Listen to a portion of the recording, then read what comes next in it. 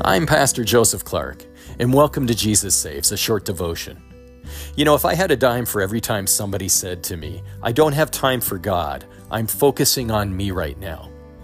There is no self-interest or self-development or greater self-edification than the transformation that takes place when you are born again in Christ. All too many people put off what is most important until tomorrow, only to find out that there is no tomorrow. Do not take for granted the time you have to be saved in Jesus. If not now, when?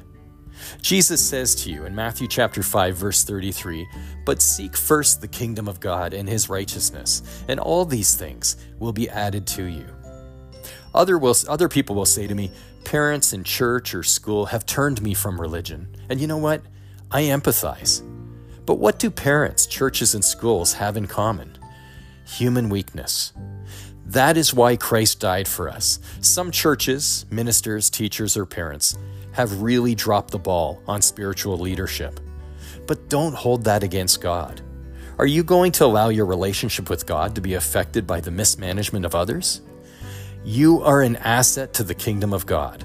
God wants a personal relationship with you. Don't let religion or others get in the way of your relationship with God.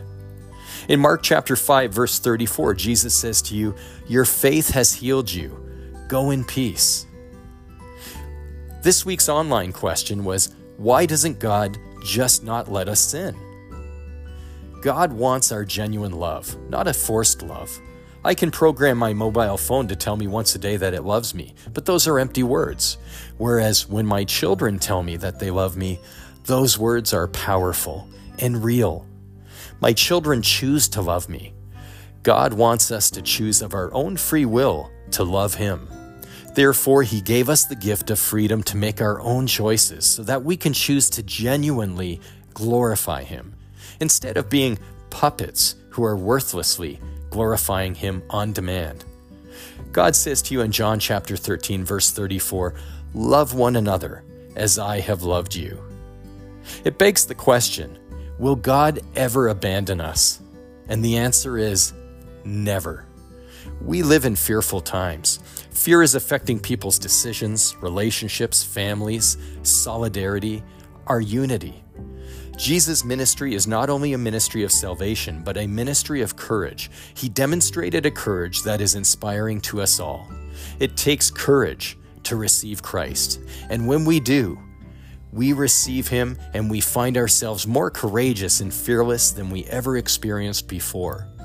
In a changing world, the nature of God does not change. We remain courageous through the harsh and dark moments in this world with His assurance, God is in control. In Revelation chapter 21, verse 4, the Holy Spirit writes through John, "I will wipe away every tear from their eyes." Please join me in prayer. Heavenly Father, when despair and doubt surround us, we find hope in your promises. Your word reminds us that you are our refuge and strength, Lord, an ever-present help in times of suffering and trouble. Let this truth be a source of hope in our lives. In Jesus' name, I pray. Amen. I'm Pastor Joseph Clark, and thanks once again to tuning in to this short devotion on Jesus Saves.